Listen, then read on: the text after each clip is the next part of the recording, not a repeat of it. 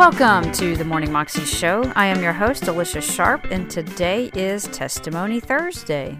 We have a testimony of a guy who was addicted to drugs, and he just lived that lifestyle even after he became a Christian and got saved. It's amazing how that happens sometimes, but it does actually often. But it wasn't until he actually served in a different country that he became set free. Here's the story. The darkness that comes along with the drug culture is certainly intense, and it's very lonely, and dark is the best way to describe it. I'd never really found my faith until that first or second semester in college, and so I kind of went home and I started kind of sharing that with everybody. They just had different standards and different goals than I had, and eventually those kind of got mushed together.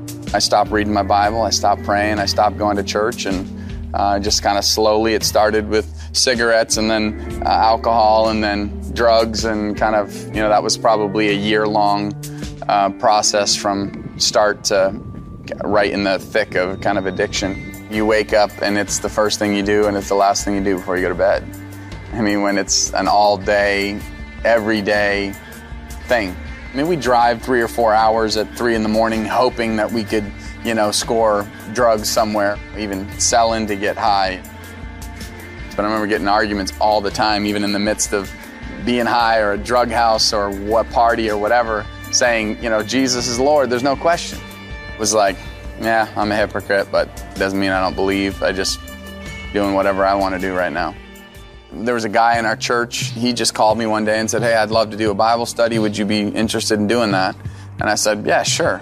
And so I told my friends, listen, let's not get high and let's not get drunk until after Bible study at 9. We'd sit down, talk about God, read the Bible, study through it.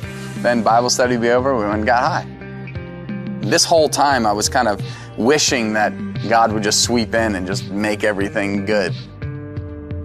I got baptized. And I remember being on my hands and knees and just saying, Lord,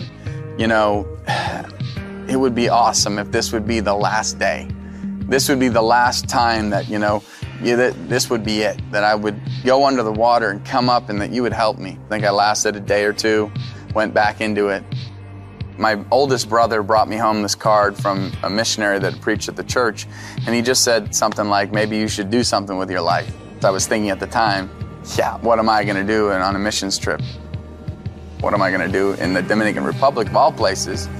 But I put the card on my bulletin board in my room, and as I come home from work, and it's like the card just kept growing. It's like I couldn't get away from this thing. And so I finally called and said, would you guys be at all interested in having me come and just serve however I could? And he said, well, yeah. My parents took me to the airport, Boston, Massachusetts.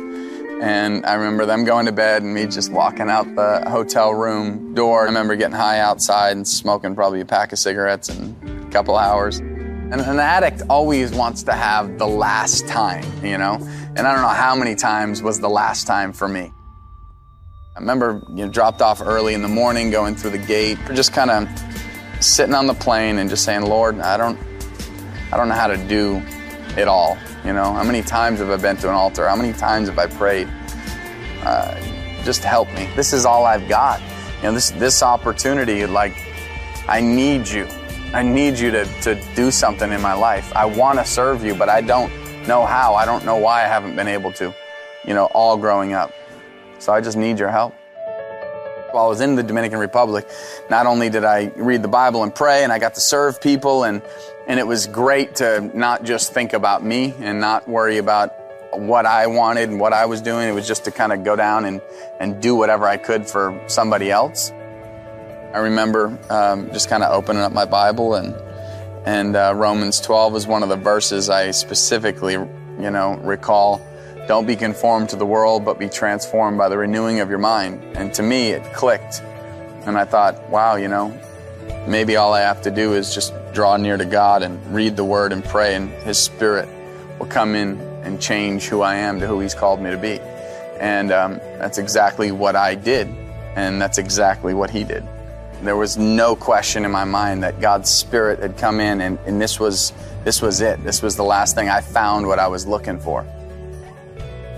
And I found it, in the most unlikely place for someone from Maine, in the Spanish-speaking country of Dominican Republic. I found it in a third world country. I found it in a bedroom. I found it in the Word. I found it serving others. The drug culture is a dark place, and God is light. The main difference is peace. I want people to know that they're never too far from God's reach.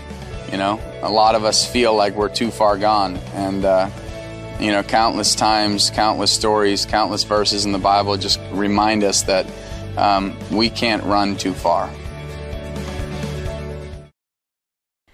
That was a CBN testimony, and you can find it on YouTube if you search under Baptized But Still Addicted, cbn.com. You can also, of course, find out more information at cbn.com. Hope you have a wonderful day and a wonderful weekend coming up, and I'll see you again tomorrow. God bless.